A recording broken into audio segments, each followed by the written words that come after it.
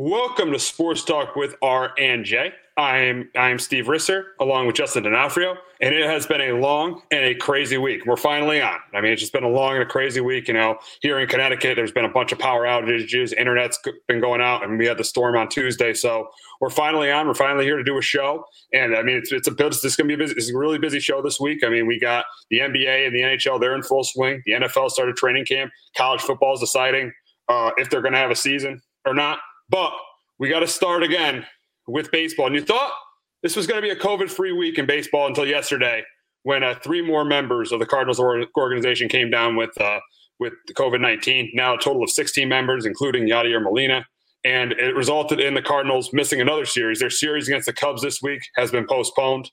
And this has just been crazy all throughout baseball. I mean, it's been a terrible start to their season with COVID-19, obviously starting with the Marlins, now the Cardinals. This is now impacting 9 teams. 9 teams scheduled so far. The Cardinals have only played 5 games. You got teams playing 14 or 15 games. So the Cardinals are way behind. They're going to have to play, like I saw, like 55 games in 47 days to try to play 60 games. That's pretty much impossible. So they're probably going to have to go off winning percentage. So this has just been an absolute mess for baseball. And it just continued to get worse yesterday with more Cardinals members coming down with COVID-19. And I'm telling you, if one more team has a major outbreak like this, I think we could say we could kiss the baseball season goodbye.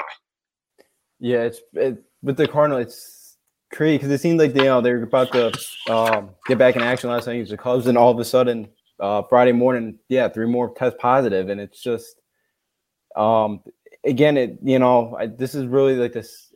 Besides the Marlins, it has affected 19, but I think one of the big advantages baseball has is after the Phillies all tested negative, you kind of found out that maybe this isn't transmittable on the field, which is kind of a little bit to the to baseball's advantage. But like you can't have the Cardinals playing 55 games next 47 days. You can't have them playing 8 doubleheaders. It's just, I know they'll have 28 players on the roster, but that's still too many doubleheaders. And we're seeing pitchers go down like flies right now. So, how many more teams could have an outbreak before we have to go, before you have to shut it down? You can't keep having this, even if it's only once a week. It's just impossible to keep having a season if a team keeps getting outbreak, because then you're off for a week too, and you really can't train much. I know, they sent most of the guys that got tested positive back home, but still, like, you're sitting in your hotel for 5 days waiting for the test to come back. And if for a major league player not to see at-bats or for a pitcher not to go bullpen, it's pretty hard to kind of get back up to game speed where somebody's been playing, the last 2 weeks in full swing. So it's tough for these teams that cannot, that has to miss a series or 2 series because of this. Oh, absolutely. I mean, I just don't think these teams are going to be able to, make up these games. The Marlins missed a week, the Phillies missed a week. The 3 teams have missed a week of baseball. That just can't happen. I mean, I just don't think these games are going to get made up. And is it really fair to go off winning percentage too when you're not playing the full 60 games to decide if they're going to be playoff teams or not? So, yeah, this is just a total disaster. And you thought, this looked like a good week for baseball, and then this comes up again. And it just continues. The issues continue. Not being in a bubble, which you looked at the success the NBA and the NHL have. They've had barely nobody has tested positive, and now you look at baseball. You've had 3 teams that pretty much have missed a week of games because of positive tests. Yeah, and it's such a disadvantage to them because now when they play next week, especially at the Cubs, when because none of these guys are tested positive, especially from the next week. You've been off all weekend. It's not a good thing for baseball players to be off for a good chunk because of the rhythm and timing that they need. It's just, I don't know how much more baseball can do or take of a team getting an outbreak.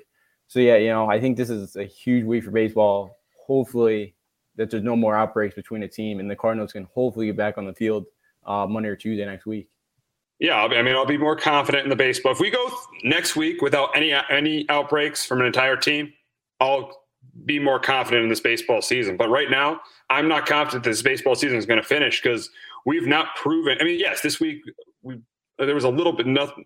There hasn't been one team has not gotten it this week, but the lingering effects from the Cardinals have still gone on this week. So if there's another week where no one gets it, I'll become more and more confident that we'll have a baseball season. I same with you. If gonna get through this weekend, it's just the Cardinals. They're able to get healthy and play Monday, Tuesday. Then I feel a lot better about baseball. But there's another team that kind of comes out with it today or tomorrow or Monday. There's a lot of trouble in baseball. There was a weird story with the Mets last Sunday with Yoenis Cespedes, and I was actually watching the game while it was happening, and the announcers were saying, Gary, Ron, and Keith, they were saying that Cespedes never let anyone know where he was. The Mets didn't even know where he was, which is crazy. The Mets had no idea where he was on Sunday, and then late in the game, it was reported that he didn't even tell the Mets that Brodie Van Wagenen said that he had opted out of the 2020 season, which really ends a very, very, very interesting legacy for Yoenis Cespedes with the Mets. I mean, we remember when he was traded in 2015 from the Tigers for Michael Fulmer and one of Joe's favorite players, Luis Cessa. But he was traded from the Tigers in 2015 to the Mets. And I mean, and in the second half of 2015, he was the reason. If without him, the Mets don't go to the World Series. He was the reason in 2015 the Mets went to the World Series. I mean, 17 home runs, 42 RBIs. He hit over 300. He was great for the Mets in 2015. Really good in 2016 as well when the Mets got to the playoffs. But then from 2017 on, it has been, his legacy has been really weird. Just a lot of injuries. He just hasn't been able to stay on the field. That's been the biggest thing. Missed half the season in 17, most of the season in 18, and all of the season in 19, and now pretty much all of the season in 2022. So just a very, very interesting legacy of Yoenis Cespedes' career with the Mets. Yeah, it is. I think he only played 39, 40 games in the last 4 years, something like that. Yeah. It hasn't been a lot. And the interesting thing was Brodie Van Wagenen was former agent too. So that's kind of the interesting thing is you figure because he had some type of relationship with them. And especially in the year 2020, when you kind of go missing like that, you never know. It was a kind of scary situation because it's with this year it's been on, it just seems like bad news after more bad news. So you kind of, you hope that he wasn't in trouble, and it doesn't, thank God he wasn't. It sounded like, he was at a mall. I saw a photo of him Sunday. But yeah, as a professional, I don't know how you don't tell your team, I'm not, I'm going to opt out and make your agent do it halfway through a ball game, That's probably the last time we'll probably see him in a major league uniform. I think if he gets any contract this offseason, it's going to be a minor league team. It's going to be a minor league contract. Until he proves he can stay healthy and proves that, he can, he won't pull off a stunt like this again. Can you really trust him in the clubhouse? So, maybe, unfortunate because he looked like he's going to have a really solid career, especially the way he was playing, helped the Mets get to that World Series in 2015. Yeah, I mean, it's unfortunate, and the Mets gave him that big contract. I mean, they gave him that contract in 2016, that 3-year deal. Then he opted out because he had that 1-year opt out. Then he got that big contract in 2000, and he got that big contract after the 2016 season, a 4-year deal, which is going to expire after this year. And yeah, it's just sad. It's a sad legacy for him. I mean, the Mets expected him to be one of their big bats in the middle of that lineup for years to come, and he really only had 2 good years with them. Yeah, really, because the last 2 he's had the ankle surgery, then he had the foot surgery. It's been one injury after another. It's been very unfortunate because he looked like he would really be a star for years to come. We saw the potential, and he had a couple of good years before getting the Mets and then 2015. But he was a guy that, you thought he was going to be a huge superstar in this league, and it just the injuries really caught up to him, and he's not been able to, escape them.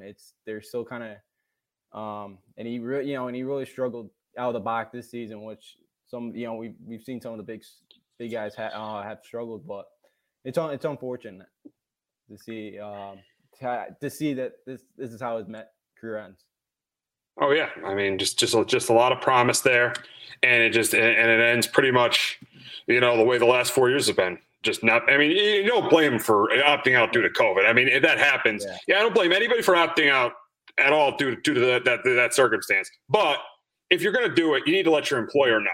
Let your team know, because doing that and not letting the team know, that's, in my opinion, even if it's for COVID, that's classless. You should let your general manager and your team know if you're opting out or not.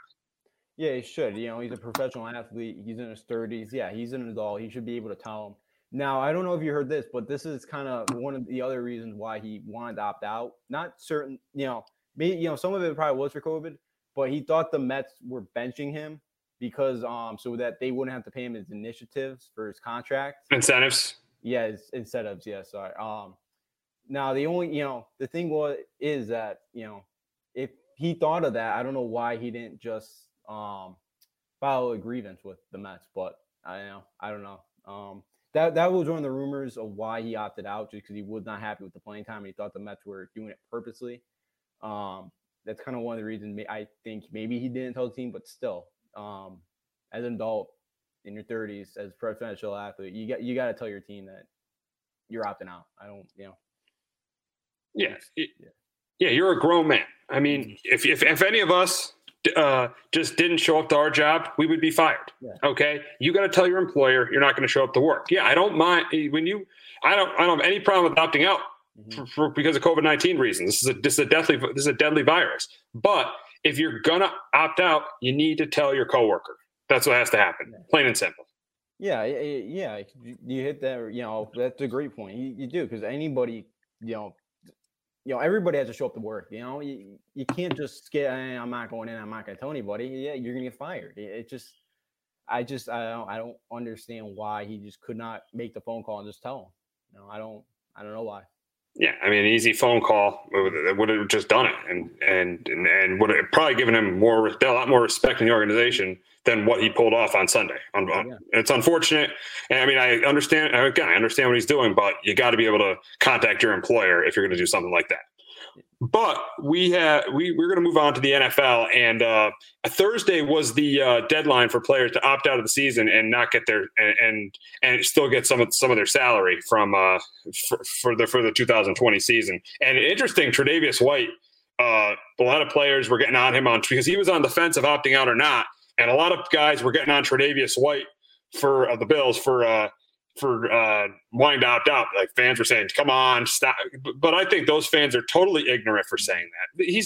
He's putting his life on the line to play this NFL season. If he doesn't want to play this season because of a deadly virus, you can't blame him. Yes, I know you're the favorite in the AFC East, but you cannot blame somebody for putting their life on who don't want to put their life on the line, don't feel comfortable putting their life on the line.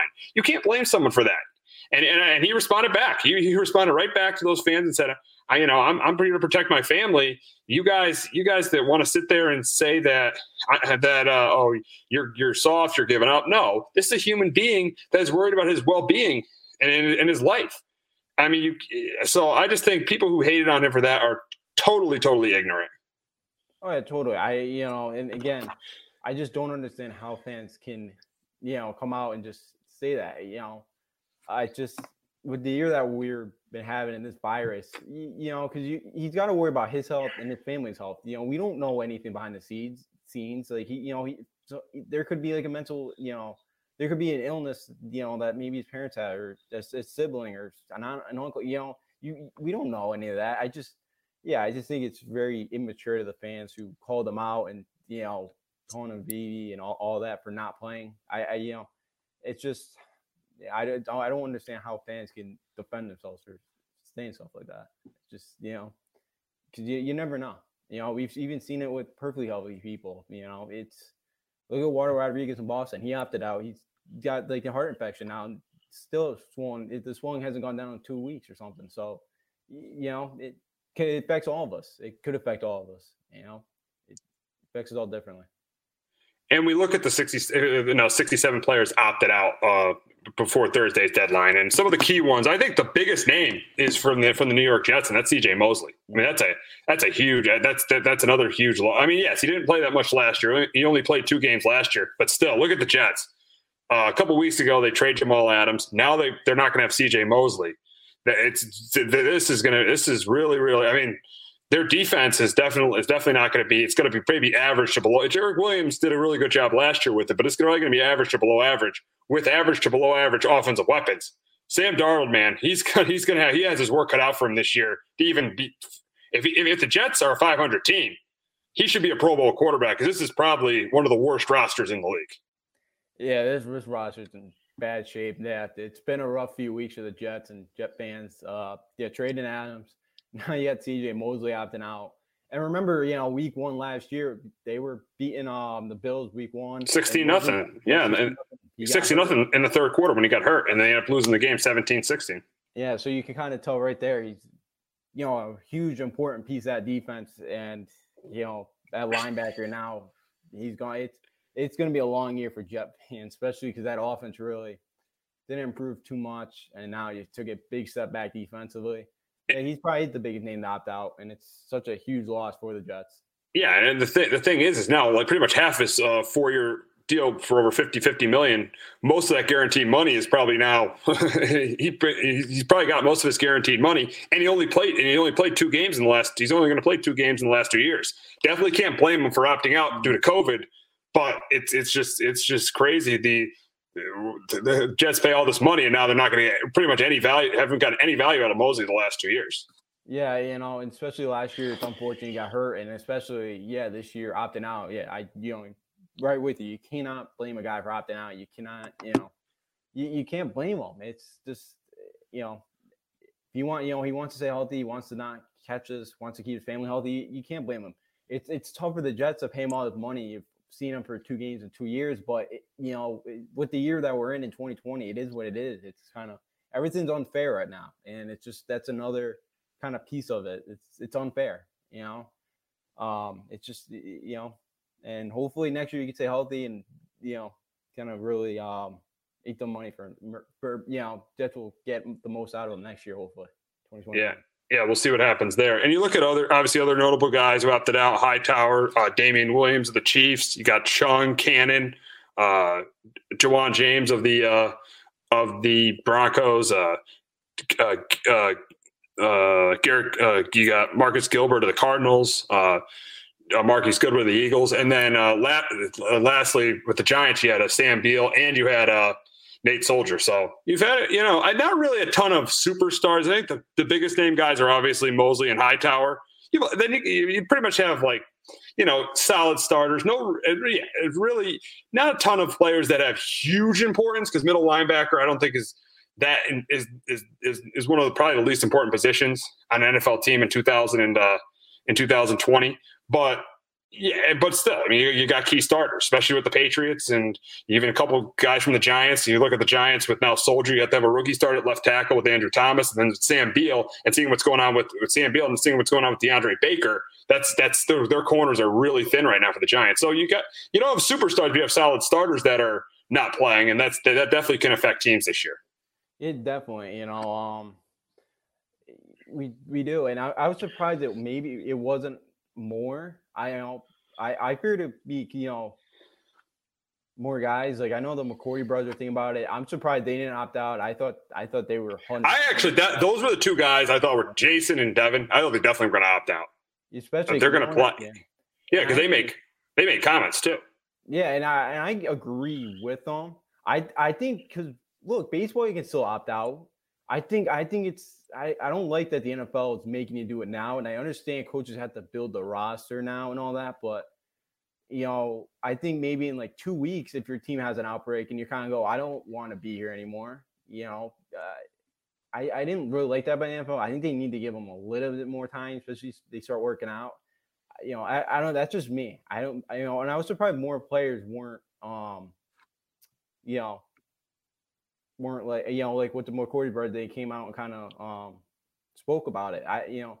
Maybe most of them feel confident and and maybe their families are fine and all that. So, but I don't know. I didn't really like that the NFL made the opt out date already when you still have a month before opening kickoff. So I wasn't a big fan of it, but I was surprised it was only 67. I thought it was going to be close to maybe 100, but who knows? Yeah, we'll see, and we'll see what ends up happening there. And obviously, we have had a team that's been affected by COVID. You look at the Lions. I mean, Kenny Golladay tested positive; he's still on the COVID-19 reserve list. Matthew Stafford, who had a false positive stat, he's been taken off the list. But still, I mean, the Lions have definitely they were hit hard with it in the first week. I mean, I heard the Stafford story was pretty crazy. He had tested positive on a Friday, and then he had Saturday, Sunday, and Monday he had negative tests, and then and they found out they were false positive tests, and he's been taken off the list. But their best receiver tested positive, and he's still on that COVID-19 list. So the Lions have definitely been hit hard with COVID to start the year. Yeah, they have, and and especially the Stafford one's a little bit scary because I know his wife had a brain tumor removed, I think, last year. So I don't know if she's cancer free or not yet. So that's a scary that must have been a scary one for Matt Stafford and his family. But luckily it was a false positive. That's another thing, that some of these tests, they're not even, we get these false positives still. You can't really even, they're not even 100% accurate, but Galladay having it too is another tough one for the Lions to have that kind of one, and especially because he's not, he is not back, and it's been a week now. It definitely has, and then the tight end too, TJ Jordan has it too, I guess, because he's been working out with Kenny Galladay as well. Oh, Hockenson, you mean? Yeah, Hockenson. Yes, I don't. Yeah. Hockenson. He has it as well, I guess, because he's been working out with Galladay. So that's what I heard too when I was reading it. Yeah, it's just been crazy. Yeah, it's just been crazy. I mean, yeah, and then obviously we have a head coach that tested positive too, and he's still in quarantine and away from the team, and that's Doug Peterson from the Philadelphia Eagles. Yes, I'm a Giants fan, but I definitely hope he's doing well and he's staying safe. This is no joke, COVID-19, obviously. But yeah, Doug Peterson, who's away. This is a week of training camp where a coach is away from his team, and that's not normal at all. So that's not normal at all. So yeah, Doug Peterson came down with the virus on Sunday, and he's still away from his team. Yeah, that's tough for a head coach. You're missing like the first week of real practices here, and you're not able to be a part of it. You're not able to be on the field, see what you got, especially with no preseason. You don't really get to see what you have. Luckily, it's asymptomatic. It seems like he's doing fine, which is great news, and hopefully he recovers quickly and able to get back on the field soon. Absolutely. Our wishes are out with Doug Peterson. We hope he's doing well. We hope he's staying safe down in Philadelphia. But we have another domino that has fallen in college sports, and pretty much the first domino, I feel like, that could be the first domino that falls, and that's the MAC canceling fall sports, the first FBS conference to cancel fall sports for the for the fall season. And this definitely could end up being a domino effect, I could see. I mean, yes, we've seen the ACC schedule being 11 games and 11 games with Notre Dame and a +1. The SEC schedule with just 10 games. The Big Ten schedule just 10 games. The Big 12 schedule 9 games with the +1, and the Pac-12 schedule I think it's 10. I think it's 10 games, just conference play. So it's just, but this is the first, because the MAC is not a Power 5 conference, but it is an FBS conference, and that's going to get some of these FBS conferences to think, are we doing the right thing here? Are we doing the right thing putting these student athletes on the field? And the NCAA, Joe put up a graphic, the NCAA policy will allow athletes who opt out to keep their scholarships, and I 100% agree with that. They should absolutely keep their scholarships. That's absolutely the right thing. NCAA is doing completely the right thing in that case. And then they did completely the right thing in the spring, giving those athletes the extra year as well. So the NCAA doing completely the right thing here, giving athletes that opt out the option to keep their scholarship. So absolutely the right thing by the NCAA right there. I completely agree with that. So, but these conferences need to think. They need to put kids' health and safety above television contracts. These conference commissioners and ADs need to listen. You can't put a kid's life on the line. This is a professional sport. You can't put their life on the line for the risk of money. I know it's going to be a lot of colleges are going to be in the red. A lot of conferences are going to be in the red if they don't play this college football season. But you have to risk that. You'd rather risk that than risk a human being's life. I mean, yes, you lose money, but you cannot risk losing a human being's life. And I think we're going down a path where we're probably not going to have college. I don't think we're going to have college football this year. I mean, I hate to say it, but I don't think we're going to have college football. Yeah, I'm kind of at the Big Ten presidents are meeting today about the football season. So I think we could have a real domino effect with the Big Ten today or tomorrow. Because I agree with you. I think at this point we should not have a season. I don't, there's just no way. We don't know what this virus is going to do in a month or two. I know, like the SEC, we're going to start like September 15th or 22nd. Whatever, they're going to start like late September. You don't know what's going to be like in a month and a half. So that made me no difference. It's going to get worse in November. It's just, I completely agree with you. I'm kind of in that mindset. There's not going to be any college football in a few weeks. It's just no way. And like beat Boston College, they're supposed to play Ohio, their non-conference game. That's scrapped now. So now they would have to find a different one. I think the MAC made the right move. And a lot of these of the group of 5 conferences, they're still trying to keep non-conference play to try to make some money and get some.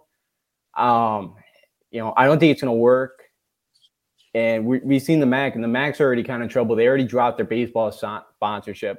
They're already in trouble as a whole, the entire conference. And I think they've kind of just realized there's just no way. And there's really no way. Unless there's a miracle in the next few weeks, there's no way there'd be college football. And I don't even think it's really smart to really do it in the spring, because then what do you tell guys if you end it in June?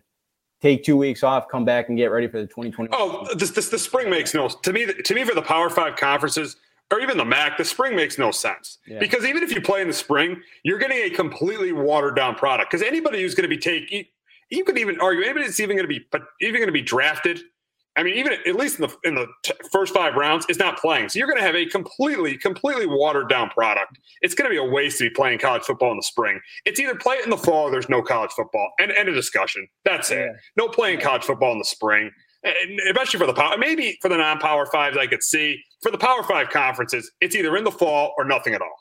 Yeah, no, I'm with you. I just think spring's just way too close to next season.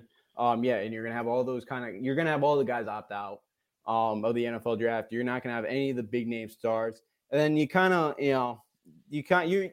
lose, like, let's say like Joe Burrow. Joe Burrow probably was like a 5th, 6th round pick last year. He probably opt out next. Easily, yeah. And we don't get and Joe Burrow, we don't get kind of that Joe Burrow story. You're not gonna kind of get that Cinderella type story with Joe Burrow again. So yeah, it's. It just would not make any sense to go in the spring and just kind of take the year off. But I think now college football ratings are good, but you lose it for a season. And I know it's going to be a lot of hardship to a lot of universities. Yeah, but you have to. Yeah, you have to put the kids first. The health and safety of the kids you have to put first. Who cares about the ratings or anything? You have to put health. This isn't professional sports. You have to put these are 18 to 20-year-old kids. You have to put them first. Yeah, no, I know. And I was the point I was kind of making was I'm saying you lose it this year, but then maybe hopefully everything goes well. We get the vaccine and all that in 2021. Now that, you kind of lost it for a year, maybe you get more people that are more casual fans or maybe just watch like 1 or 2 games a year. Maybe they actually turn into fans because maybe they're like, oh, I miss watching college football on a Saturday, and they really get into it. So it possibly could maybe help. Just trying to look at a bright side, it could maybe help the 2021 season if you do lose it this year. I was just trying to make it, spin it into some of a positive. Yeah, I get you there. Because of course, I agree with you. They should not put student athletes on the line, for guys that, will not get paid and all that. I completely agree. And you're as big of a college football fan as anyone.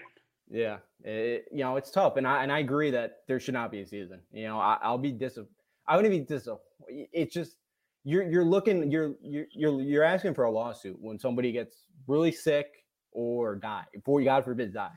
You're just looking for a lawsuit, and that is the worst thing the NCAA could have on their hands. You're gonna make things look even worse, and they're gonna get even more hate because we know the NCAA is not the greatest corporation in the world.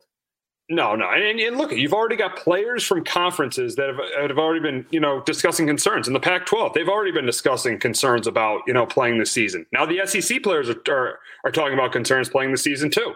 And you got players opting out already, big time players. I mean, Micah Parsons of Penn State, he's gonna be a top 10 pick, best linebacker in the draft. He's already declared for the draft and he's opted out.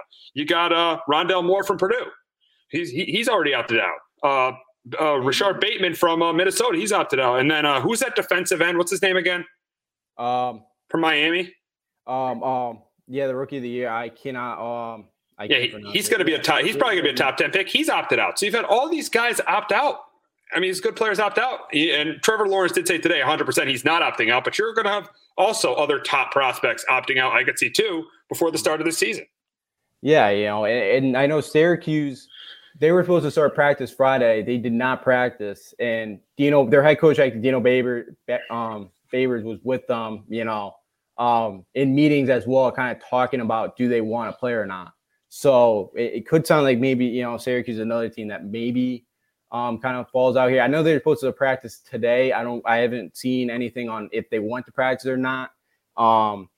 So you're going to see more and more guys opt out in a few weeks, as I think guys still are very undecided if they're going to even play or not. I know Big Ten today said they're going to practice helmets only for the next few weeks. I think for the next week or so. So again, everybody's kind of does not know what to do. Nobody really wants to be the first one to pull the string on the season. Maybe the MAC is the one here that kind of is a domino effect for everybody else. I thought maybe UConn, when they did that Wednesday, was kind of going to be the one. Maybe it starts that kind of domino, but it kind of maybe starts today. And it was a good call by UConn to cancel the season. They already lost their big game. So, and I think they kind of knew there's not going to be any season, and there shouldn't be a season. Yeah, once they went to conference play, I had a feeling that UConn was not going to have a season because they're an independent. Really a team that would have trouble. Their conference really would not take them because their program isn't good at all. So I really thought once you saw college football pretty much go into conference play only, I had a feeling UConn was not going to have a season. And this was the right decision by Dave Benedict. You don't want to put these student athletes at risk. And it's totally the right decision. I completely agree with it. I do completely agree with it because now New Mexico State's AD wants to play a round robin with the other independents, but you already lost Notre Dame. And is it really smart for Connecticut to go fly all the way to Mexico State? It makes no sense. And here's another thing with this conference play. I think it's totally hypocritical though to have this only conference play because here's the deal.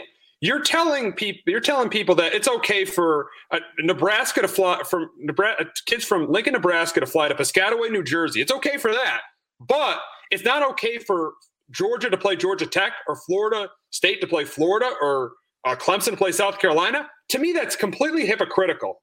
I think the NCAA has done some good stuff, but this conference play, I feel like is totally hypocritical because these close rivals from different conferences can't play each other. But these if you look at a conference like the Big Ten, you have teams from Nebraska and Illinois, and then you got teams from Maryland and Rutgers. Those teams can play each other. That is totally hypocritical. There's one big reason why they're doing this. Why? They don't want to pay the group of fives. They don't want to pay. Oh, okay. They don't want to pay Miami, Ohio, or Ohio. Okay, all right. The $2 million. But if you truly cared about kids' safety, there's no way Nebraska should be playing Rutgers if you're really caring about kids' safety. Yeah, I don't. It's funny that I thought like it'd be like regional. Like I think Boston College is flying to Florida State. Well, that's ridiculous. Or no, they're going to Georgia Tech. No, that's bad. Yeah, he's going to Florida State. It makes no sense. It really doesn't. That's the way, and that's why it just doesn't make any sense to do a conference schedule. But the reason is the big guys do not want to pay the little guys $1 million because they're not going to make any ticket revenue. So, they don't want to lose their money, and they don't want to, they don't want to give it. They don't want to lose any more money by paying, Akron or, anybody in a group of five to win by 50. That's really the main reason why it's so, because it is travel, but that's kind of the big reason why. Yeah, but 15 years ago, you were probably okay with just conference play because a lot of the teams were close to each other. But with realignment, you have a lot of these teams in these conferences that are far apart from each other. And a lot of these conferences in the ACC, in the Big Ten, Big 12 is pretty close, and Pac-12 are pretty close. But you look at the ACC and the Big Ten, there's a lot of long trips. I think it's flat out hypocritical to cancel certain games against opponents that are closer and it'd be safer for the kids, and then play teams that are halfway across the country. That's completely hypocritical. Yeah, it is, and I just now and I know they have to fit what 10 games, and I'm surprised they didn't even try to make it like 6 or 7 and just start in October. That makes more sense, and it kind of seems healthier because in the ACC you kind of group like the Syracuse, Pitt, Notre Dame, Pitt, Virginia Tech, kind of play those 5-6 schools right there. You could have kind of grouped it like that and just made it 6 or 7 weeks and just said, okay, we got to close out football season. Because if you can just play a couple now, if it's healthy and we some sort of miracle and we're able to get through all this, I'm fine just with teams playing 4 or 5 games. That'd be it. I'd take that at this point.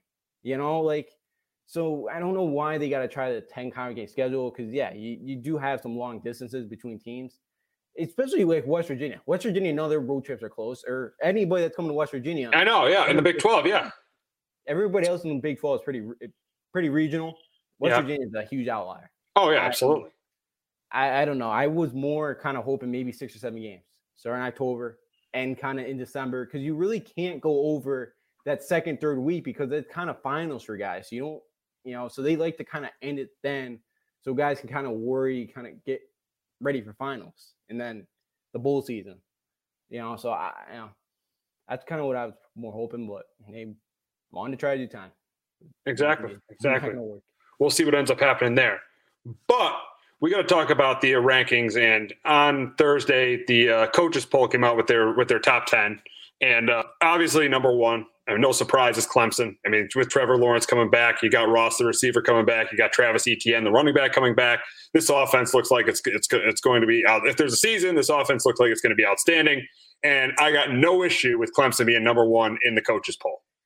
I do not either, but Justin Ross, I guess you haven't. I guess he's have a career-ending injury with his neck. Oh, really?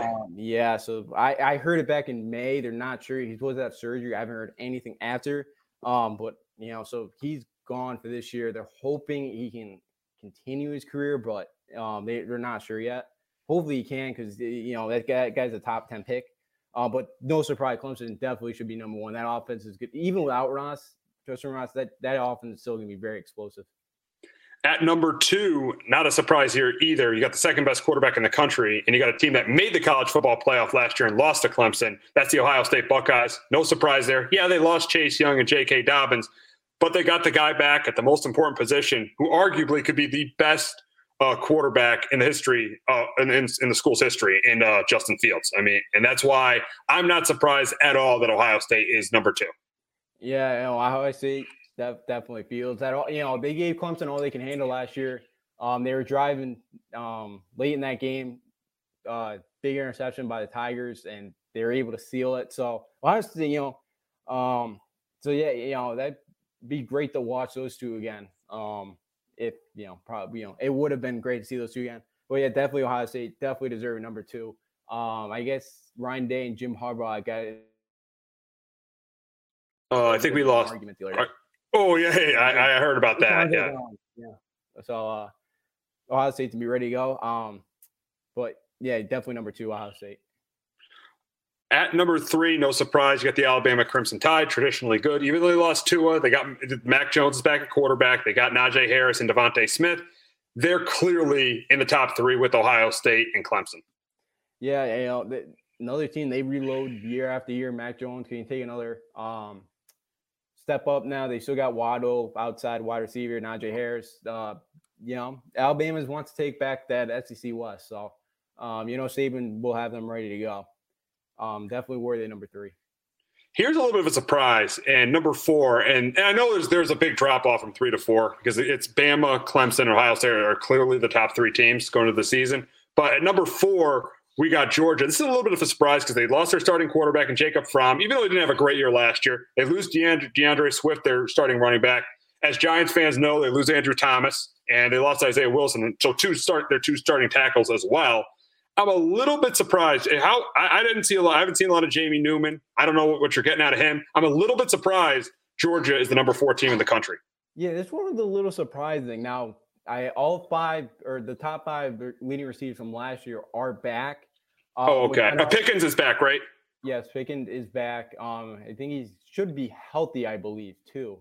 And Jamie Newman coming from Wake Forest, fastest team in the country last year in between plays. He's fun to watch. It's very different than a Georgia offense, which kind of concerns me a little bit.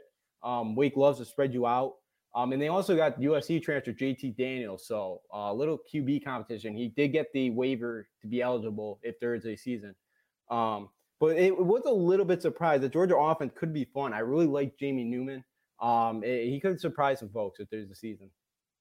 At number 5, we got the defending national champions, LSU Tigers. And I'm not surprised they're not in the top 3 because they lost a ton from last year with losing Joe Burrow, losing Clyde Edwards-Helaire. Then you lost to Justin Jefferson. And on defense, you obviously lost Patrick Queen as well, and Grant Delpit and K'Von Chase. And so they lost a ton from last year. But they do still have one of the best receivers in the country in Jamar Chase, and they got Derek Stingley Jr. as well. And LSU is one of those programs that does reload. Quarterback position is definitely going to be the big question mark, though, for the Tigers this year. Yeah, it is. It's going to be interesting to see how they kind of bounce back. I think it's going to be Miles Brennan, I think, is going to be the starting quarterback. I think he has won the job. He played a little bit last year, not much. Played some Mamba duty. It's going to be interesting to watch. I think they lost 14 or 15 guys from this roster were drafted. So there's a lot of pieces to, fill this year. It's going to be very interesting. And if they play, we'll know one thing. Is Ed Orgeron an elite coach or is he an elite recruiter? Because this will be the big year. Because last year, no offense, a lot of people could have coached that LSU team and won a national championship. We'll see what kind of coach Ed Orgeron is this year.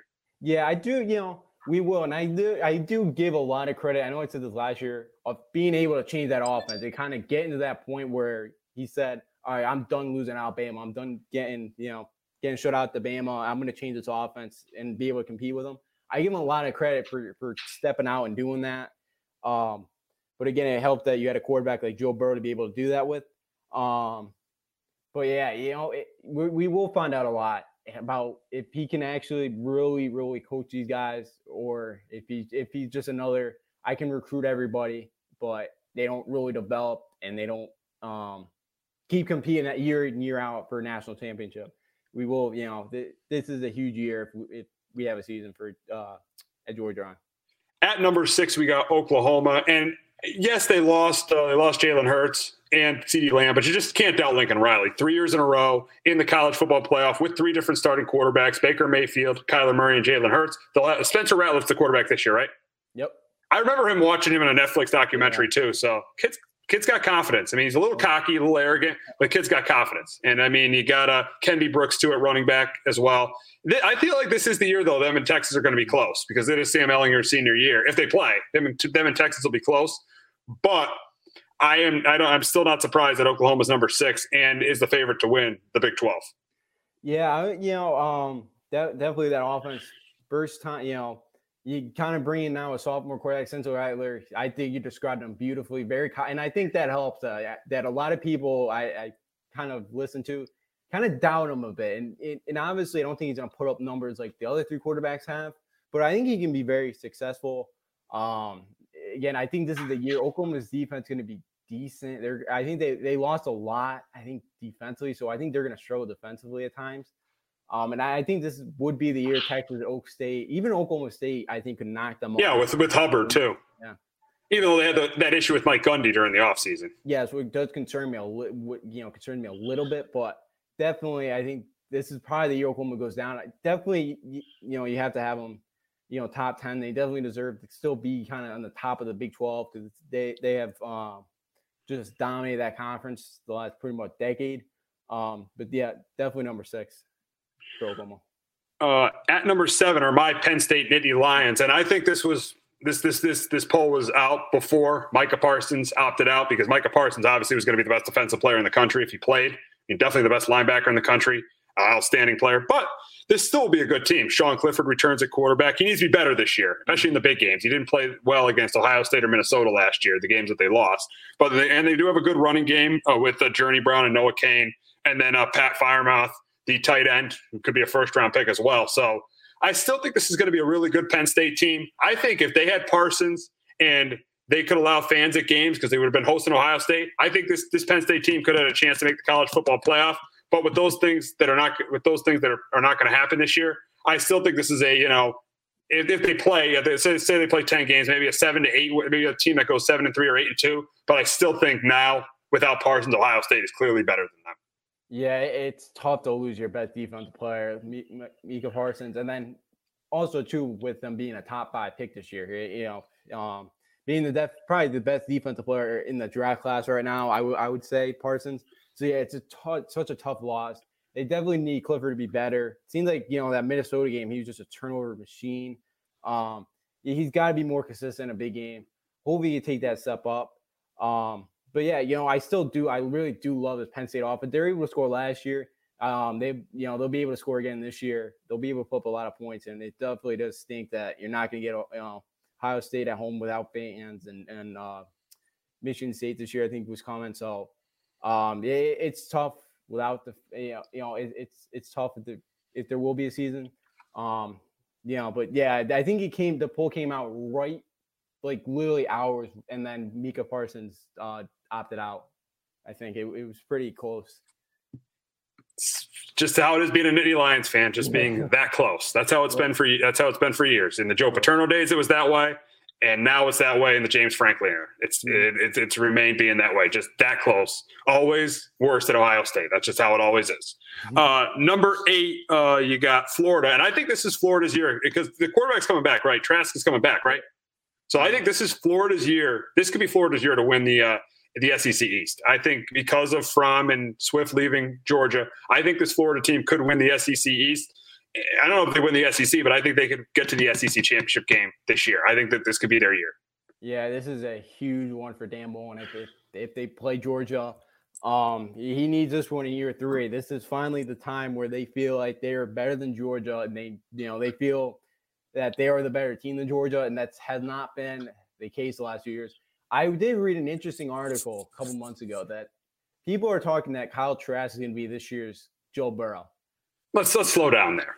That wasn't even a Florida column. That was oh, really? Wrote it. Yeah, that was not a Florida column. I wouldn't have wrote it as a Florida column. Can't remember who wrote it. It was a couple months ago. I thought it was very interesting. They really think Dan Mullen's really he's kind of now had last year under his belt. Now he's got the offseason. Now with all this and not being on, missing part of the spring, we'll see. But it could be. Dan Mullen's been great at developing quarterbacks, so it wouldn't, I guess, entirely shock me. But I think this is definitely Florida's year. They also added Penn State transfer Justin Shorter as a wide receiver. Kind of helps out with weapons. But yeah, this is definitely Florida's year. If they do play, this is a huge one for Dan Mullen. It's a must win really to prove that Gator fan base that they're truly back. At number 9, we got Oregon. They did lose Justin Herbert, but they get the running back and CJ Verdell, and they got a really good tackle, probably one of the best tackles in the draft. Do you know his name? It's Swirl, I think. Yeah, Swirl, I think it's how you pronounce it. One of the top tackles in the draft. But they do lose Justin Herbert. But is Justin Herbert as big of a loss as people think? Because I remember watching the Pac-12 championship game. He didn't even really have a great game statistically. It was more CJ Verdell running the football. And that's why I still think Oregon is the favorite in the Pac-12, even without Justin Herbert. Yeah, definitely. And then so it's Penny Suelo, I think is how you pronounce it. Definitely one of the best tackles in this upcoming draft. We'll see quarterback-wise. I don't think they've announced it yet. It's going to be interesting. I think BC transfer Anthony Brown's coming in. Tyler Shore, I think, also is in the running. But the main guy I really want to see is Kayvon Thibodeau, the 6'5" defensive end, the number 1 overall recruit in 2019 class. He had a nice year last year. Now his sophomore year, going to take that step up. I think he's the huge piece of that Oregon defense. And definitely, I think they're, again, one pretty much the favorite in that conference. With pretty, because in the Pac-12 North, there's only one team that's returning their quarterback from last year, and that's Cal, and Cale Briers, or Jake Briers, I think his name is. Yeah, I mean, yeah, we'll end up seeing what's happening there. Yeah, I think Oregon is definitely the favorite in the Pac-12, and then in the at number 10 we got Notre Dame, and I think this is going to be a good year for the Irish. very good coach in Brian Kelly, got the quarterback returning in Ian Book, and now playing in the ACC. And if they play this season, they got that Clemson game at home. That's good. If those two teams are undefeated, playing that game, that's in November. That is going to be huge. And that game's at Notre Dame, even though there won't be any fans. That game is at home. So, but I do think they're a little, because we saw them play Clemson in the college football playoff a couple of years ago, and Clemson outplayed them. So, but I do concede why they're the number 10 team in the country with Ian Book, and you have a great coach in Brian Kelly. Yeah, Notre Dame fans, and they would also, obviously now that they're in the ACC this year, they can play for the ACC championship game. So if they somehow run the table in the ACC, that's another thing their fan base could be very proud of, that they got their first conference title. It'd be weird seeing them apart now officially as the part of the ACC and actually playing actual ACC schedule. But yeah, definitely going to be, I think, another big year for them. We all know that fan base wants another national championship. I don't know if, I think Clemson's better than them as we but it's definitely going to be it's a very interesting year to watch Notre Dame in the ACC conference. Kind of stinks that we missed their big rivals now this year with like a Navy and that they've been playing since 1927. USC, I think they played since 1954. So that kind of stings a little bit. But it is what it is this year. And it'll be a cool contrast to see Notre Dame playing the ACC. All right, before we move off college football, who is your one sleeper team you think that could make a run to the college football playoff that wasn't in the top 10? That's in the top 25, but not in the top 10. I love Texas A&M. Mond is back, right? Yep, Mond's back. But I would love them because they're just the conference they play in, though. They got to play LSU. They got to play Alabama. That's hard. I haven't seen their schedule, though. They get them at home, and okay. And then they're supposed to play in the East team that they're playing is Vandy, South Carolina. They get Florida at home, and they go to Tennessee. Oh, okay. So okay. I thought with the regular schedule that was my big team this year. I thought they could I think they could definitely make a run. Now the thing was, it was inconsistent play from the Aggies last year, and they had some guys hurt offensively. But if they can stay healthy, I think, and this is huge for Jimbo Fisher. They're the fan base is starting to kind of question him if he's the guy that can get them on top of the SEC. So this is a huge year. They got a lot of pieces back. I think they have a bunch of juniors. I think a couple of seniors. So very upper class offense. So I really like the Aggies. Yeah, we'll see what happens there. But we got to get down to Orlando and talk about the NBA in the bubble. And it's been really an action-packed week of the NBA down in Orlando. It's been fun to watch, been really exciting. And we'll start in the Western Conference with the Lakers, who clinched the number 1 seed on Monday.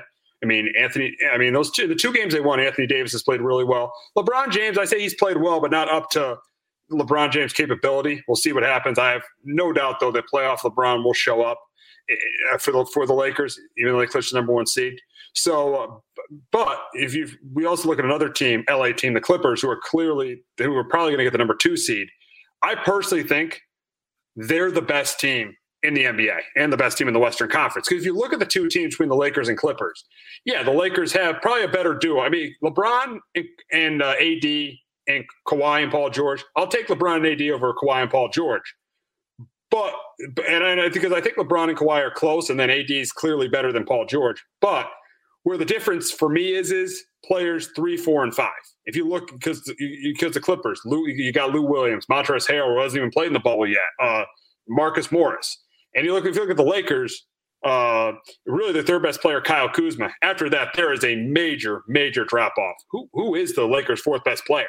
You can't even really name who the Lakers' 4th best player is. That's why I think with the depth is the biggest difference, why I think the Clippers are the better team, or the best team in the West, and they're a better team than the Lakers. Yeah, I got to go with that, definitely with the depth reasons. The 4th best players, I'm kind of looking at it. I'm trying to look at the roster. Is it Danny Green? Is it Caldwell Pope? Dwight Howard? Dwight Howard. Crazy you're saying Dwight Howard as a 4th best player. 5-6 years ago. Yeah. He did have 15 rebounds the last night, 8 and 15. Not a bad night for Dwight. Yeah. This isn't 2000. This isn't 2003 in the NBA, dude. Okay, come on. Yeah, I know. They played the Rockets, so as we all know, they do not have a center right now. Yeah, exactly. But anyways, I think it's got to be the Clippers with the depth. And when they get Harrell back, I know they're down by 5 right now, the Blazers. But I know Yeah, but you expect him to lose that. You expect him to lose that game. Kawhi didn't even play. Yeah, so I'm not surprised. Hanging in there, but I definitely think it's the Clippers. The main reason, is I'm with you, is depth. The Lakers do not really have. They don't have that after number 3. They don't have that after Kuzma. They don't have that third guy that they can go to. The Clippers can go to Morris. They could go to either Harold or Lou Williams. They don't. They have that other option. With the Lakers, they don't. And I know the Lakers. I know LeBron and AD, they've been playing well, but their offense without them, it's been struggling. I don't think they've hit over 100 yet. But let's be real. 2 of those games, the last 2 games meant nothing for them. I mean, they didn't. The OKC game meant nothing because they had already clinched Monday, and then the game against the Rockets, LeBron didn't even play. So yeah, you can criticize their offense, but let's be fair. Those games really didn't matter. Okay. Yeah, they didn't, and and I'm saying, because they didn't have LeBron or AD, so I'm saying, they didn't have a guy that really could step up. I kind of fear maybe it's a kind of a game where they can find that next piece and kind of help LeBron and AD to a final, and get by the Clippers. That's kind of what I'm interested to see in those type of games when they're not in there. But we really haven't seen one of those guys really have a huge impact and kind of be able to lead them. No, and the Clippers just they have the depth. They really haven't had a full team yet. And when the Clippers are fully healthy, they're 10-1 this season. So for me, that's the best team in the Western Conference and the best team in the NBA. Yeah, I gotta agree with you because I have not really liked the way the Bucks have been playing lately. So I agree with you. I'm with the Clippers. I think they're the best one, and this is the year. And I think coaching as well too. I think Doc Rivers is one of the best coaches in the NBA too. I think that's absolutely advantage. Absolutely. And so we look at the 3 and 4 seeds in the Western Conference, the Rockets and the Nuggets, and we'll start with the Rockets. And they've been playing a lot of small ball, and it helps them at times. But I think eventually, if you get a bad shooting night from James Harden, not having that inside game is going to hurt them, especially when they play a team like the Clippers. Is a terrible matchup because the Clippers have the best perimeter defense in the NBA. The Lakers they could potentially hang with because their perimeter defense isn't as well, and the Rockets have a little bit more scoring because they could outscore the Lakers. So I could see them, maybe beating the Lakers, but the Clippers, I just can't see them beating them the way they're structured because the perimeter defense of the Clippers is just so good. Yeah, I'm kind of the same. They definitely beat the Lakers because the Lakers may not, if you can slow down LeBron and AD, you have a great chance. If you the Clippers, there's 4 or 5 different options, and they're the Bucks. I know they beat the Bucks. That was a nice win against the Bucks the other night. The Bucks though had 69 rebounds and to 43. They had like 17 offensive rebounds. And the difference of that game was the Bucks had 22 turnovers.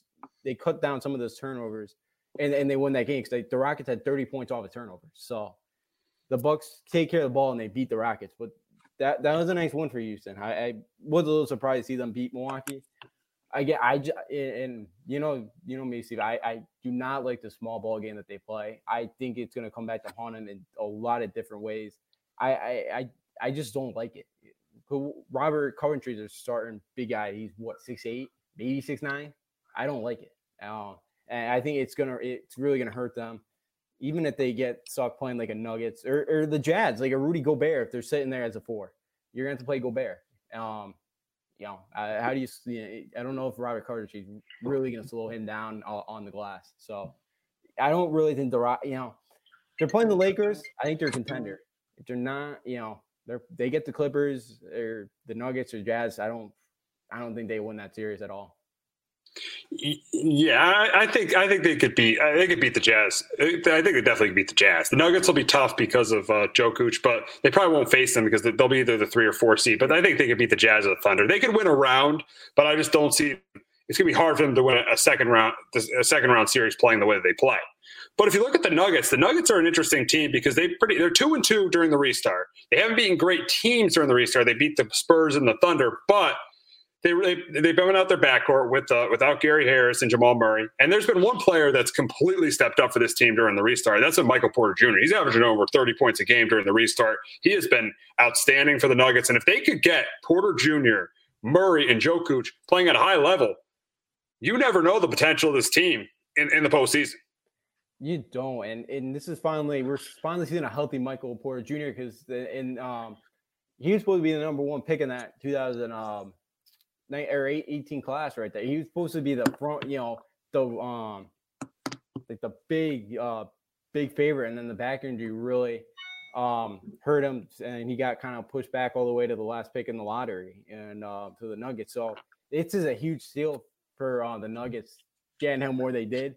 I know he lost the full first season, but now we're seeing him healthy, and it's so fun to watch. And yeah, if he can stay healthy now, and with Joku and Murray, that's a nice young core three right there, and that could make noise in the Western Conference for a while. Oh, absolutely, absolutely. So we do have a major race in the Western Conference, and that's the 8th seed, and that's going to be very interesting between Memphis, Portland, San Antonio, New Orleans, and the Phoenix Suns. And we'll start with Portland, who has been 3-1 since the restart. Damian Lillard's playing really well. You got Nurkic back, which is big. You got McCollum, and then you got Carmelo Anthony. 3-1 since the restart. They beat the Nuggets the other night. They beat the Grizzlies. And they beat the Rockets too. So they beat some decent teams too. They're only one game out, and I think this Portland team is the team that could potentially give the Lakers trouble in the playoff. And if they get the 8th seed, they could definitely potentially give the Lakers trouble. And if you look at their upcoming schedule, they got 4 games left. They're playing a game right now. They're beating the Clippers right now without Kawhi. They got the Sixers tomorrow without Ben Simmons. They got the Mavs, and then they got the Nets. So they got a very favorable schedule. So I would not be surprised. I would be shocked if they're not playing for a playoff spot next weekend. Yeah, no, I wouldn't. Me neither. I really like the way they're playing. They can really. This team can just flat out with McCall or Lillard, McCollum. Gary Trent's even been great off the bench. Of course. I knew you'd bring up Gary Trent because he was a big college player for Duke. Yeah, even though I'm not the biggest Duke fan, but he's been playing well. That guard play, they can kind of, if Gary Trent can kind of keep giving them minutes and keep scoring for him, it's a great help off the bench and kind of take some pressure off Lillard and McCollum. So I definitely think that this team could make some noise as an 8 and give maybe the Lakers a run for their money. Maybe I could definitely see that possible because the way they can score the basketball, if they can play, their defense can step up and play a little bit better. I definitely think this could be a scary 8 seed for the Lakers because this is a team that fully healthy could maybe be a 5, 6, maybe a 4 seed. That's probably pushing it for, but I say 5 or 6. Yeah, they can be in the middle of the pack in that Western Conference. Yeah, they got to the Western Conference Finals last year. Yeah, they did. We look at a team who's playing their way out of the playoffs. That's the Memphis Grizzlies. They're 1-4. They did win yesterday. They got their first win of the restart yesterday. They beat the Thunder. But you look at what they got left. They got the Raptors, the Celtics, and the Bucks. So you got the top 3 teams in the East. Yeah, they might not be playing for a lot, so they might get lucky there. But you have one of your better players in Jaren Jackson out too. So this team, I wouldn't be completely surprised if this team ends up not even making not even getting into that play-in round. Yeah, it wouldn't surprise. That's a tough schedule. They haven't been playing great. The loss of the Pelicans really hurts them. Losing Jackson really hurts. But for a team like this, I still think that's a team nobody thought was going to be really in playoff contention this year. So it's probably going to be a rough ending for the Grizzlies season. But it's something to build off of. Kind of as a Grizzlies fan, to kind of get excited about for the years to come with Morant and Jackson. They did finally beat the Thunder by 30, but now, but as you're saying, the Raptors, Celtics, and Bucks is not a that's a tough 3 if teams are playing. That's a tough matchup for maybe if you guys are resting for those 3 teams. They're still going to be tough to beat for Memphis. One team has made you scratch your head during the restart, and that has been the Pelicans and their use of Zion Williamson. And obviously the first game, they only played him 15 minutes. They lost by 2 points. We all know that if Zion would have played even 25 minutes in that game, they would have won. Because he's played well. He's averaged over 20 points a game after the restart. Then again, they got blown out to the Clippers. And then they beat the Grizzlies. They beat the Grizzlies. The Zion played a little bit more, and then they lost to your Kings' only win during the restart is against the Pelicans, in the game where the Pelicans played no defense. So, yeah, the usage of Zion has been really, really weird. And then I forget they did beat the Wizards, but who's counting if you beat the Wizards during the restart? Anybody can beat the Wizards during the restart. The Wizards are terrible right now without Beal and Wall. So, yeah, they're 2-3 since the restart has happened, and just. I remember, I'm going to give Joe Love some credit here because I remember listening to him on Keys to the City when he said the Pelicans really don't care if they don't make the playoffs. He was right about that. He was right. And you've seen that from the way they've used Zion. They've really not played Zion more than over 22 minutes a game. They put him on a minutes restriction. And it's definitely hurt them during the restart, because you could argue Zion wasn't put on a minutes restriction. They could be 4-1 right now. And even if you look at their upcoming schedule, too, it's very favorable. They got San Antonio tomorrow. They got your Kings again, even though you guys might have their number, beating them the first time. And then they got the Magic. So they're very favorable schedule. There's definitely a chance if they increase Zion's minutes that they could definitely get into that play-in round. They could beat out Memphis and get into that play-in round. They definitely could. It just, and something too about New Orleans, it's not a NBA town. It just does not have that feel like it's a big kind of NBA. Like they probably embrace this team because you have Zion, but like it just doesn't. I don't know. It just feels it's not like the big kind of NBA town, and they're not. It's like a Saint city. When you have the Saints, but it's been interesting the way they've used Zion. I still don't understand how they gave up 140 to the Kings. The Kings, I've been just pounding my head against a wall watching King games the last 2 weeks because of how bad they've been. I don't understand. It just seems like they're ready for next year and the year after. They kind of know, look, we're going to get an 8 seed anyways. Do we really want to play the Lakers in the first round? That's really all I got, because, I don't really understand why they're using Zion like this. I know he was hurt all year, but it seems like he's healthy. It just seems like they're packing it up and just getting ready for next year. That's kind of what it looks like to me. Yeah. It kind of seems like, and if they lose tomorrow to the Spurs, they're pretty much done. And we'll talk about the Spurs. Probably the most boring, team that's trying to compete for that Western Conference spot. But with Pop, they're there. DeRozan's a good player, and they're looking at their upcoming schedule. They got the Pelicans tomorrow, the Rockets, and the Jazz. So that schedule's a little bit difficult. But the Jazz have been sitting a lot of guys out, and the Rockets could have their spot clinched by then. So I wouldn't be surprised if I see the Spurs, playing in that play-in tournament as well. No, I wouldn't either. And they're hanging around without their second, third, or fourth leading scorer. They're hanging around, and they're they've been playing pretty well. They're 3-2 so far. And I remember watching the first night against the Kings. It seems like a team that's got, again, when you have Greg Popovich, your coach, you're in pretty good hands as long as you have a decent team. Actually surprising, Rudy Gay's actually been playing pretty well for him. Like they've kind of had some guys step up. Danny White's been great for him. Or Derek White. But yeah, this definitely a Spurs team that's going to be in the mix in that playing round. And when you get Greg, he can coach him to get to that 8 seed as well. Absolutely. And lastly, we'll talk about the Suns, and they've been the best team pretty much since the restart started, 4-0, and Devin Booker is on a tear, man. He's showing you why he absolutely should have been an all-star. I think the biggest reason he wasn't because of his team's record and the market he's in. Devin Booker is definitely a top 25 player in this league. He's one of the top shooting guards in this league. He's got that Mamba mentality, and he's been playing really, really well. They had that upset over the Clippers on Tuesday. Unfortunately, I didn't see that game because I didn't have power. I wish I would have been able to see it, but Devin Booker's been playing really well. But the thing is but you do look at Phoenix's schedule. It's tough at the end. They got at Miami tonight. They got OKC, at Philly, and Dallas. They got a shot, but they're 2.5 games out. I think, unfortunately, it's been a great story. We're watching Devin Booker play, but I think, unfortunately, they're going to miss the playoffs. They're not going to get into that play-in tournament. Yeah, it's a tough couple games with the way the Heat are playing. You still got Thunder, Sixers, and Mavs. It's a tough 4-game stretch that they got here. Again, the way Booker is playing, I guess nothing's out of the, nothing should be off the table, I guess. But it's going to be tough to make up those 2.5 games right now. But again, I think for the Suns, the future looks bright, though, with Booker. And even Ayton, I think the other night had a double-double, I believe. 23 and 10. So even Ayton's been playing well. All 5 of their starters were in double digits. It just seems like this Suns team's kind of gaining some chemistry here, and the bubble's been good for them because they've been playing really well. I think it's going to be a tough team to face in the Western Conference. If Booker and Ayton kind of hang around in Phoenix and kind of take that next step. Again, it's very congested already at Western Conference, but it's a team I could definitely see make a playoff spot next year.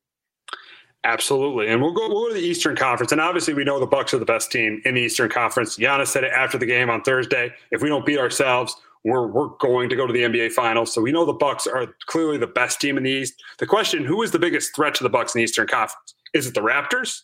Is it the Celtics? Or is it the Heat? And the thing, and this, I don't put the Pacers and Sixers in that conversation. The Pacers, Oladipo's not been 100%, and they don't have as a bonus right now. And the Sixers, they lost Ben Simmons, and Embiid and Harris are not enough for them to make a deep playoff run. So to think of who the second best team is, and in my opinion, looking at all three teams, I'm going to go with the Boston Celtics. And yes, you could say it's recency bias because of the game last night when they beat the Raptors by 20. But if you look at the Celtics, I think Tatum is one of the is close to being a top 15 player. He's in the league. He's had a great year. And they have two other guys who've averaged 20 points a game with Kemba Walker and Jaylen Brown. So they have enough scoring, I think. And you look at the game, the first game of the restart for them against the Bucks. Tatum did not have a good game at all, and they still almost beat the Bucks. So that's why I would definitely say the Celtics are the second best team. You look at the Raptors; they've been a good story this year, losing Kawhi Leonard. But you could see in a game last night, that's where they miss a player like Kawhi Leonard on both ends of the floor. I mean, Pascal Siakam's a really good player, but I still don't consider Pascal Siakam a superstar yet. He really hasn't proved he could be a superstar in the postseason. I mean, and they also, Van Fleet's improved, but again, he's got to prove it in the playoffs. He played well in the playoffs last year, but he's got to continue to prove that he could be a top player in the playoffs. Lowry is good, but he's never been great. And then you look at the Miami Heat. Yes, the Miami Heat do have a great defensive player. They do have a great defensive player in Bam Adebayo, and they had Jimmy Butler, who is one of the top players in the league. The problem, though, is Adebayo is not a great scorer. Really, the Heat really only have one top scorer, and that's Jimmy Butler. The rest are decent scorers.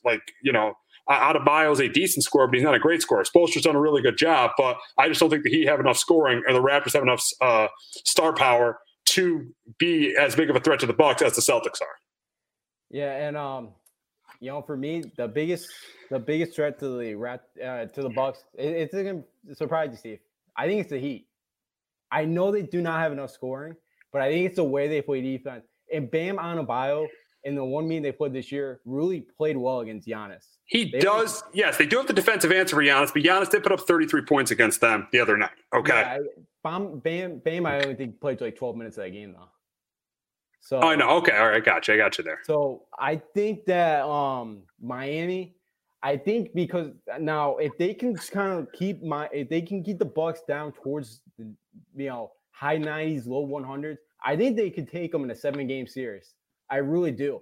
I really because I think Spoelstra is one of the best coaches in this league. Yeah, I remember when we didn't think Spoelstra was that good of a coach when he was coaching LeBron, and now he's like one of the top coaches in basketball. Yeah, because the people what he's done with his team and be 17 games over 500 is pretty impressive. I love the way Kendrick Nunn's been playing. Played this year. I know he's Rookie of the Year finalist. Bam Adebayo, I think he can do enough to slow down Giannis. Again, I don't think you're ever going to stop Giannis, but kind of, where he's not going to have a 40-point night. And I think if they can kind of get enough scoring and keep the Bucks around the 90s, 100s, I think this is a team that definitely can win. Because I take Spoelstra over Budenholzer. Budenholzer was a really good coach. Yeah, he is. But Spo is a better coach. I'll give you that. Yeah, so I think he could. I think that he do have the better coach in that aspect as well. And I thought for a while now, I know they lost by 14 by the Bucks the other night, but they played a really good first half, and it just seemed like in the second, Miami they just disappeared in the second half. But they played a really good first half the other night, and I think they can take them. Because again, the Celtics, they've been playing better the last few games. At the beginning, I kind of was not liking what I was seeing. The last few nights, were better. And the Raptors, I'm definitely with Siakam. Can he take that next, without Kawhi now? Can he be that guy? Lowry had a big day of the other night, but I think it's Miami. I think because of defense, I think you're gonna have to slow down Giannis. And I think the Heat have the best answer for that. The way they play that hard-nosed defense. Yeah, Pat, you can't argue this. Pat Riley and Erik Spoelstra definitely have their imprint on this team. Yep. So we're gonna wrap the show heading up north to talk about the NHL playoffs. And before we get to the local teams, we have to talk about the comeback last night by the Maple Leafs. They were down 3-0 with 4 minutes to go, facing elimination, score 3 goals in 4 minutes to tie the game, and then score the game-winning goal to win the game. And now they force a Game 5 tomorrow night against the Blue Jackets. Did you see any of that game last night, Justin? I mean, I was watching SportsCenter. I saw that the Maple Leafs made the comeback. Then I switched over to see the overtime. Did you see any of that game last night? I did not, because I had no power. I saw the highlights, and I kind of read some stuff. Unfortunately, it seemed like this is a game I love to watch. So unfortunately, no. But I saw the highlights. I was reading the stats and all that. So unfortunately, no. I really wish I did, though. I wish I had the power. Yeah, now the Blue Jackets and Maple Leafs. No, the Blue Jackets and Maple Leafs will play to see who advances onto the next round. Great, just an unreal comeback by the Maple Leafs in that game. But we'll get to the local teams, and we'll start with our Rangers. And they were in the playoffs for a very, very short time. I mean, only 3 goals in 3 games. They were swept by the Hurricanes, and it's pretty much safe to say this is the end of Lundqvist's career with the Rangers. Sadly. It stinks. And I know the only thing is, though, he wants to end his career as a Ranger. He doesn't want to go anywhere else. So it's either he stays here or, maybe somebody, maybe they do trade him. He's okay with getting traded and going somewhere else. But it really seems like he wants to be a Ranger for life and he doesn't care and he'll stick around. But which would be great to see. I feel bad. The guy, we're never able to hoist a Stanley Cup for him. Because he definitely deserved it. I mean, yeah, you had those teams in 12, 12, 14 that got to the Cup, 15. One of those 3 years could have very easily been a championship year, and it didn't end up happening. Yeah, it's disappointing, and none of it was his fault either. He pretty much put the team on, the back, especially in that Stanley Cup against the Kings. That was the only reason. Oh, yeah. They shouldn't have sweat, but I know they only won 5 games, but the one game they won, he pretty much all 5 games, he pretty much did all he could. So it's disappointing, but that Lundqvist ends kind of like this. But, again, the future looks bright in New York. Yeah, I mean, Panarin had a great year, and if he continues to play that well, the Rangers will still be, I don't say a championship contender, but they'll be back to being a playoff contender. Yeah, they will. And I don't know if you heard about this, but they have a shot still to have the number 1 draft pick. Oh, wow. That'd be nice. So the draft lottery, I guess with all the bubble teams, it kind of ended up where it fell all into place. And, I think the coin flip was on Monday, but I haven't seen all the details of everything yet just because not all the teams are eliminated yet. But I think they have a good shot at it. I forget. I think the percentage is higher. It's a coin flip. I guess it's going to be decided Monday. So it could kind of be a blessing in disguise. They got knocked out very early. Carolina's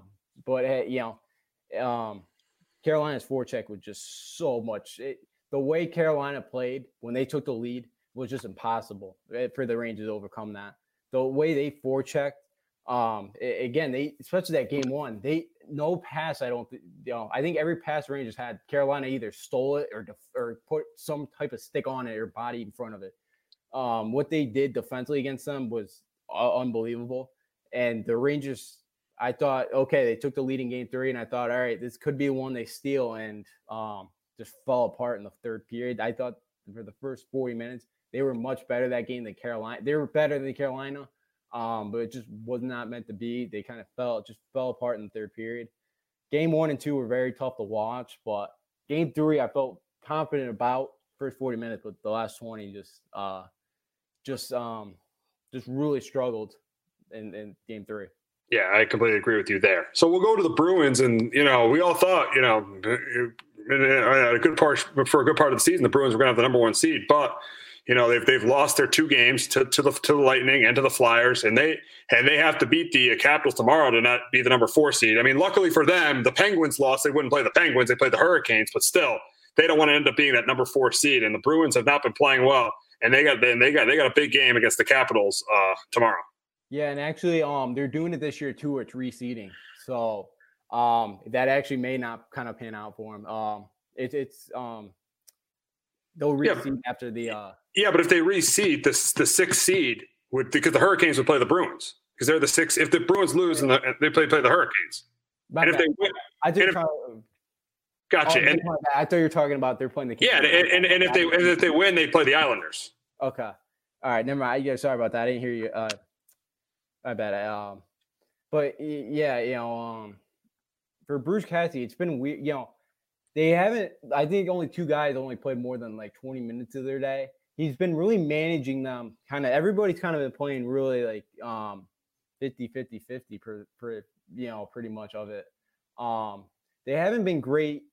In the late second, they got down 2-0 and they started to kind of open their eyes a bit. Said, "All right, here we go." It just wasn't enough to come back. But they're better when they're physical. They're getting out in the forecheck. Again, it's tough for a team like this too. It's unfortunate, and you wonder how they bounce back because this is a team that they were the runaway favorite. They were up 10 points going into the break. They were pretty much had the 1 seed pretty much clinched. I think there was like 10 games left. They had 10, 11, 12 games, something like that. Like they pretty much had that seed clinched up. So it's unfortunate, and now it's kind of all right. We're not going to get that one. They still get the President's Cup though for having the best record. Oh, they do. Yeah, they still do. Nobody in the last President Cup to win that and Stanley Cup was 2013. So it's been a while. It seems like the curse is already kind of affecting. As we saw, the Lightning won it last year, and Carolina bounced them. It was Columbus actually. Columbus bounced them out pretty quickly last year, not Carolina. But it's been disappointing a few days, and now you get a Caps team as well coming in. That's 0-2 as well. So it's staying out of that 4 seed, so you don't get Again, now the Penguins are out. If you feel a little bit better about the 4, because you don't have to play Pittsburgh because that's a dangerous team. But it's still disappointing for the Bruins. You wonder how if they kind of come out and they play tomorrow. Because it does stink. It really does. And I'm not a Bruins fan. I don't really like the Bruins, but it's unfortunate. Again, and everything is unfortunate this year. Everything is just everything is unfair this year. Yeah, it's the reality we're in right now. It is, and you just got to be able to plow through that. And we'll see tomorrow if they're able to do that. It's just, they just kind of been going through the motion, especially in game 1, because it just seemed like the Flyers wanted that thing so much more. They finally scored, but the Flyers came back down the ice in 8 seconds and put up another one on them. So, again, we'll see tomorrow what kind of type of effort they bring. I assume we're going to get a good team. We'll see if he kind of plays line 1 more. They only played about 18 minutes, the 3 forwards. We'll see if he kind of gets them above 20 minutes, or if he kind of if Bruce Cassidy kind of now, all right, let's just, get ready for the best of 7 coming up. We'll see how he kind of manages the game on tomorrow. Yeah, it's interesting to see how he's going to end up, how Katz is going to playing that with the 7-game series coming up, or what seed they got. So it'll be interesting to see what happens there. But that's going to wrap it up on Sports Talk with R and J. For Justin D'Onofrio, I'm Steve Risser. We'll be back next week talking about the race for the 8th seed in the NBA playoffs. Have a great rest of your weekend, everybody.